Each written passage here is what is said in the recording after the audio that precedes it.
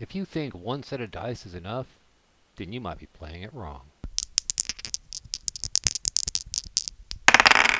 Hello, hello, hello. It's episode 17, season 2 of Playing It Wrong. I'm doing my seasons based on the calendar year. Alright, this is going to be a fun-filled and busy episode. The last one was short, but this one ain't going to be because we got lots and lots of stuff going on.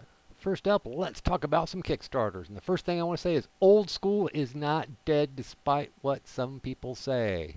Gavin Norman of Necrotic Gnome just finished up the Old School's Essentials Kickstarter today with just under 3,000 backers and just over $180,000. So if that's for a dead gaming movement, yeah, no. Old School is still alive and well. And speaking of Old School, let's move right along to a Kickstarter that's going on right now. That's the Faraway Land Old School Kickstarter, based on Swords and Wizardry Continua Light, I believe. And, well, yeah, I backed it. I'm not going to say back a Kickstarter unless I throw my own money at it. But Faraway Land, it's weird, it's quirky, it's different, and now it's for a set of rules that more people are used to. Now, the original rules are cool. I've got those too. I've got the PDFs of the Tome of Awesome. And, it's its own system. It's a good system. It's D6 based. But this one puts it into what more people are used to. So, if you're looking for something a little weird, a little different, but not edgelordy, then check out Faraway Land, the old school version. There's going to be links in the show notes, don't worry. Or you can just use the Googles. And there's another Kickstarter that I'm excited about, and that's from none other than John Marr of Purple Sorcerer Games. Yes, it's for Dungeon Crawl Classics, but it doesn't matter. I'll explain that in a second. This Kickstarter is for Crypt in Cadaver Canyon and more. So there's lots of side things, and, well, stretch goals are being unlocked. Now, let's get this. If you don't know about Purple Sorcerer, then you probably don't play Dungeon Crawl Classics. They made a wonderful app and have a wonderful site for all sorts of neat tools for Dungeon Crawl Classics. But you're saying, hey, dummy, I don't play Dungeon Crawl Classics. Oh, it doesn't matter. Fine. Yes, these are for Dungeon Crawl Classics. Big deal. Guess what? If you're playing an old school game, it is really easy to convert the Dungeon Crawl Classic stuffs on the fly. Grab one of the quick starts. I think the beta rules is still available for free on PDF. Grab those, get an understanding of the system, and most of it you can convert on the fly while you're gaming. And I gotta say, Purple Sorcerer puts out great adventures, and also Goodman Games. Awesome adventures. Even if you don't play DCC, pick some of those up for your regular old school game. They work, they're fun, they're interesting, they're different, and not that hard to convert, so don't freak out. And that, dear listener, wraps up my Kickstarter rant and my shilling other people's stuff. Oh, wait, I'm not done shilling other people's stuff. I promised I was going to do a review of Skeeter Green's Crypt of the Science Wizard. Because, hey, that's another Kickstarter I backed because, well, you had me at Science Wizard. So, what is Crypt of the Science Wizard? Well, it's an adventure. Duh.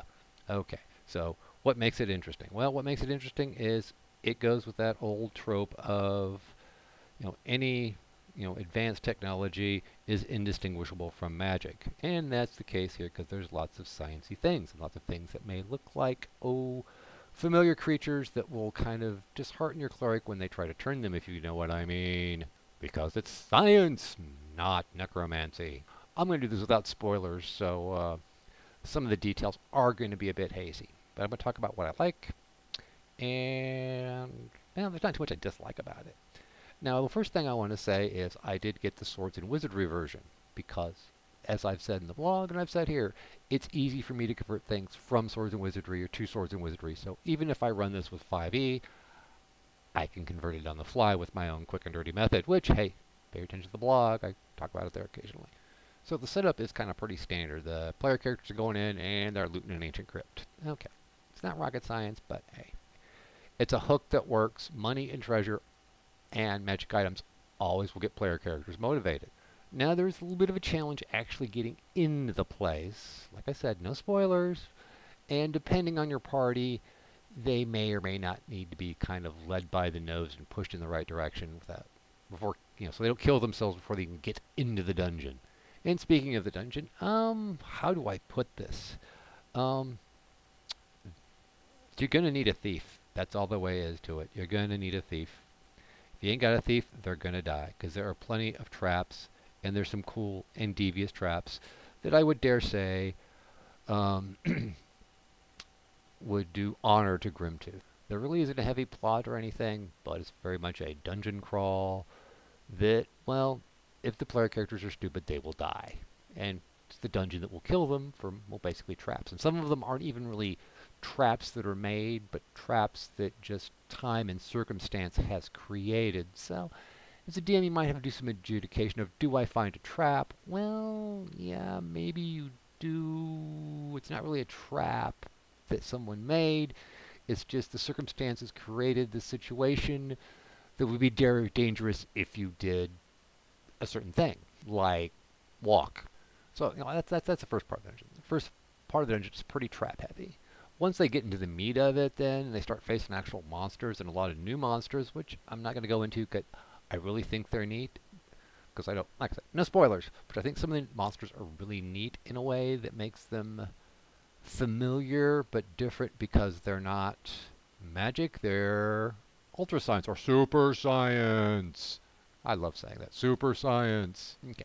While the dungeon itself is pretty small, I know I'm bouncing around, but I do these things impromptu. So get over it. Alright, anyway, but the dungeon itself is pretty small. But it is the gateway to what Skeeter's doing for a larger dungeon, possibly mega dungeon, and a larger campaign setting. So what are you going to do with this? Should you buy this? Well, if you want or have a place in your campaign world that's just kind of a post-apocalyptic Thundar type area, I'd say this would be a cool dungeon to throw in there. Or some place where there's some type of history where, or possibly the future, hey, it's D&D, you can make all time and continuity don't frickin' matter. You can throw this in there. If you want to keep it straight, everything's magic and there's no ultra science period, no, not really. I mean, you could just reskin it back to standard, and it'd be kind of a standard dungeon, but why? Alright, now I'm going to bounce around here a little bit because I'm looking at the PDF. I haven't got my hard copy in the mail yet, but I totally forgot a very neat thing Skeeter did. Now, if you have to go back to your old AD&D modules, remember module C1, the Hidden Shrine of, oh God, how do you pronounce this? Tamachawan. It's the kind of the Aztec-inspired one. One of the things in that module was that nice little sort of bits where there was actual artwork of what the player characters saw to kind of give that little extra immersion and possibly puzzle solving by looking at the pictures. Yeah, Skeeter done did that too. That is a cool little addition to a module, and it's something that I wish more people would do because there's lots of great artwork, which in a lot of adventures that's evocative, but it's not actually useful. Well, these drawings are useful to use DM to, instead of describe, just show it to them and let them make their own assumptions. I don't know how many times I've described something, and something that's supposed to be totally innocuous, they'll focus on, and focus on, and focus on, or, well, you didn't say that. Okay, well, okay, fine. I don't have to say it. You just look at the damn picture, okay? Make your own decisions. Kill your own characters. So, as being Skeeter's inaugural solo product, I kind of like it. I like the way it's headed. That it's not quite standard D&D, but it's kind of its own thing, and he's definitely putting his own spin on things, especially in a greater world that he's creating with this, and especially, like I said, that artwork on the back of show the picture to the player of what the room looks like. I look in the door. What do I see? You see this. That is pure awesomeness. And it's a simple bit of genius that does go back to the old days that you don't see that often anymore, which, I don't know. I have no idea why more people who create high quality modules, okay, I'm a one-man show. I rarely write modules, but why high quality module creators don't spend more time on something as simple as, here's actually what you see. It's a useful tool at the table. So listen to this little podcaster. It's little nobody. That's right. Anyway, good job, Skeeter. And hey, many more in the future. I hope so, man. And hey, thanks for all the stuff on Swords of Jordoba. Oh, speaking of which, I do have to do a shout out and apology to Skeeter. This goes to Matt Finch's Patreon. I'll put a link there too, of the early episodes of Swords of Jordoba. For the longest time, I kept getting Shane and Skeeter mixed up because Shane sounds like a guy whose name should be Skeeter. So, sorry, Skeeter. And I know this is going to be a real long episode because I'm still going on. And guess what? Now we're in for my gaming philosophy corner. Oh, what is this about? This I'm going to rant about here as choosing your next game. Because I'm kind of in this quandary. I know what I want to run next for after, because I'm doing Labyrinth Lord now, and I really want to do Dark Streets and Darker Secrets by Old School Publishing, and revamp an old urban fantasy campaign that I had done. But the other GM in the group wants to run the old World of Darkness, the old new World of Darkness, technically, Scion. And I don't know, I just think they're kind of too close together. So I had to do some thinking of what else do I want to run, which gets me to this point of how do I choose the next game and how do I choose what system to use. So I kind of went down, since I was kind of in this urban fantasy type mood, I kind of went down the horror hole and realized there aren't that many good horror RPGs out there, in my opinion. Not that many. Now, I've got some. I've got the original Stalking the Night Fantastic, the Bureau 13. I've got the original one. Old game. I've got Beyond the Supernatural from Palladium, which is, well, it's Palladium. What else can I say? I've also got my Call of Cthulhu, the second edition. I've played the most recent edition, and I like the older one better because it's less clunky. And, I wouldn't say clunky. There's no flowchart of how you die, and also the character generation is quicker. And one of my key philosophies to any game is character generation time should be inversely proportional to character life expectancy. Excuse me. So the faster they die, the quicker you should be able to generate them. I looked at my Savage Worlds books, and then I know I haven't looked at them, but I know they're someplace, either in the garage or in the closet, still in their original box, by the way, which is Seen Bitter Days, but I've still got Chill, which, alright, and see, I have to be careful because that's one of the dog's names. But anyway, Chill is probably one of the best generic horror RPGs out there. I'm talking about the original one. I haven't seen the second or third or the current editions, but the original one was really much fun. I enjoyed it. But here's I'm going for the philosophy of choosing your next game. I know this is a good game. I know it'll be fun to play, but there's a problem. I have one player who just sucks at math. I mean, just last week, we're playing 5e. How much damage you do? Rolls a 7. Okay. 7 plus 5. Okay, I did 11.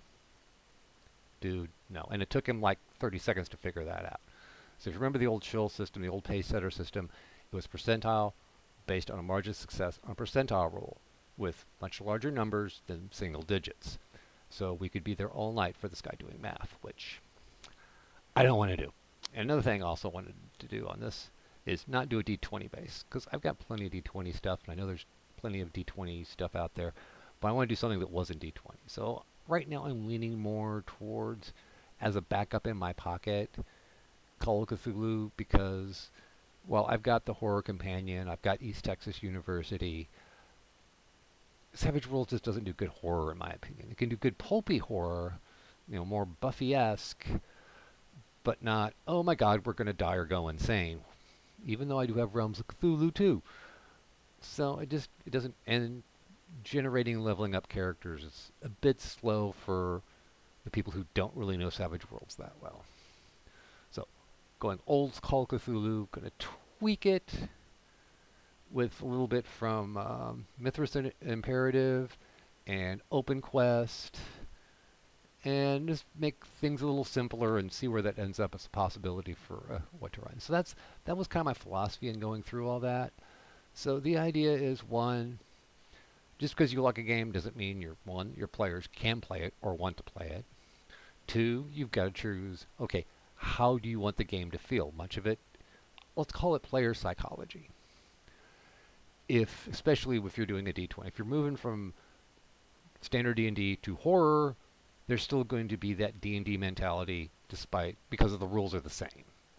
Even possibly subconsciously, the players are still going to kind of think they're playing D&D, which won't work. They'll die more horribly and quicker. and they'll do things that are more just D&D-esque. Of course, this is all my opinion. Your mileage may vary. I don't know. And of course, you have to go for your own taste as a GM. Because like I said, I've played the latest edition of Call of Cthulhu, and it kind of felt just clunkier than the old edition. And the old edition, I mean, literally, I really didn't like that flowchart they had in the rulebook of figuring out if you're dead or not. Which in the old one was you're at 0, you're dead. That's the flowchart. 0 equals dead. And there's absolute no reason, because it's even got in the back, the more traditional monsters that you can weave into a Mythos campaign to make things, well, to make a horrible world for your player characters to be in. And so that's where I'm sitting. So, dear listeners, let us move on to readings from the Little Brown Book, because this episode is already topping out at over 15 minutes. All right, we are still on Volume 2, Monsters and Treasure, and this is a special episode. It's going to be so long because guess what? I saved this part just about dragons, because that's how far we've gotten into the book. We're on page 11. Wow. Dragons. All right, Little Brown Books, there are 6 varieties of dragons. That's it, just 6. Each with separate characteristics in particular and other things in common, which is a really bad sentence, but hey, Little Brown Books are full of that. So what do we got? We got white, black, green, blue, red, gold. With gold, acid, chlorine gas, lightning, fire, and fire or gas. And then we have cones and lines like before. And the range of hit dice, which is... so there were no wormlings or babies, because like the lowest one is a 5-hit die white dragon. And the highest is a 12-hit die gold dragon. It just varies by the times of the planes. But also you have percentage chances of talking, I guess if it actually has to talk, or if you run across it sleeping. Alright, dragons. We have breath weapons. Dragons breathe fire. Well, some of them do. You know that. Okay, 3 times per day. So, sometimes it will bite instead. Roll 2 6-sided dice at a score of 6 or less indicates the dragon will bite, but a 7 or better says it will breathe. They're supposed to be smart. I just kind of think that the dragon will do what's tactically best. Pretty sure that's what every DM did. Number of hit dice is an indication of the size of the creature. Most will fall out in the middle, but about 20% will be small and 20% will be very large. So, the value of the hit dice, as well the value of the breath weapon, will be subject to the maturity of the dragon. So here's where we have the hit dice, but how many points per hit die, like we've done like in Swords of Wizardry and White Box, which is, well, based on this, determine how many hit points it has, despite whatever is in, whatever the hit dice are. Alright, so let's see. Special characteristics. This is going to be good, because there's been some crazy shit in the Little Brown Books. Let's see if anything neat falls out of this. White dragons will be found only in cold regions. Black dragons will be only found in swamps and marshes. If the dragon can talk, there's a 5% chance it can use magic. First level only. Green dragons frequent woods and forests. If it can talk, there's a 10% chance it can use magic. First and second level spells. Blue dragons are in deserts and arid lands. There's a 15% chance of a talking blue dragon having spells. Red dragons, mountains and hills. And a 50% chance of using magic spells first level. And golden dragons are able to abide anywhere, as they're actually a class unto themselves. These monsters are by far the most intelligent of all their kind, and they are able to use magic. They can employ spells up to 6th level, gaining 1 level for each of their stages of maturity, having 1 spell for each hit die they have. Golden dragons are the only dragons which are lawful in nature, although this exception is not noted in the alignment table. They will often appear as humans or in some other disguise. Or guise, I'm sorry. I'm editorializing, get over it. They will not usually serve any character. Attacking characters. Wow, you get a +2 to hit a sleeping dragon. Certain weapons do more against dragons, blah, blah, blah, blah, blah. Attack by, what the hell is this? I have no idea what this frickin' chart does.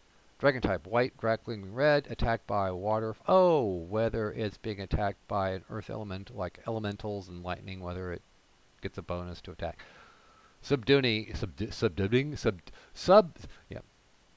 What am I? Subtitling a dragon. No, no, it's subduing a dragon. I'm sorry. Any attack may be to subdue rather than kill, but this intent must be announced before the melee begins. With intent to subdue is announced, hits scored upon the dragon are counted as subduing rather than killing points. Each round of melee, the number of points scored in hits is ratio to the total of the number of the dragon has, and hit point total. This hit obtains being stated as a percentile of the total possible. This percentile dice are then rolled to determine if the dragon has been subdued. Roll equal to or less than the percentage of hits already obtained means the dragon has been subdued. And here's a long paragraph about math. Now here's the neat part. So you got a subdued dragon. What do? You sell it because, let's see, on the open market, there's an open market for frickin' dragons. From 500 to 1,000 gold pieces per hit point. Thus, a red dragon in the above example could be worth 33,000 to 66,000 gold pieces. You don't loot the treasure out of them. So this is one case where the monster is the treasure. Cool, but not that easy. Odds determined by the referee me. Rolling on a 6-sided dice, see if anyone will offer anything. All right, okay. Length is subdued. As soon as it has a chance to get away and kill somebody, it will, and it will probably come out looking for you. 2 or more dragons. If 2 or more dragons are encountered, they will be a pair. That is going to be good. If 3 or 4 dragons are encountered, they will constitute a family group. Oh boy. So yeah, that could get real ugly. Sorry about the cough there. And dragon treasure. They have lots of frickin' treasure. There's a short sentence, but I'm not going to read it to you. But that's the most interesting thing there. It's like, wow, I forgot about it. I remember subduing dragons, but I didn't remember how much you could get for the dang thing. Okay, I have rambled on long enough because I think this is about the longest episode I have ever done. Okay, so you know the drill. Hey, follow us on Facebook at They Might Be Gazebos. Visit the blog at They Might Be Gazebos. That's the letter B, not B-E, it's the letter B. They Might Be Gazebos.blog. Hey, and you know what? Roll dice, kill monsters, take their stuff. Have fun, people. All right, let's have great gaming week, folks. Thank you.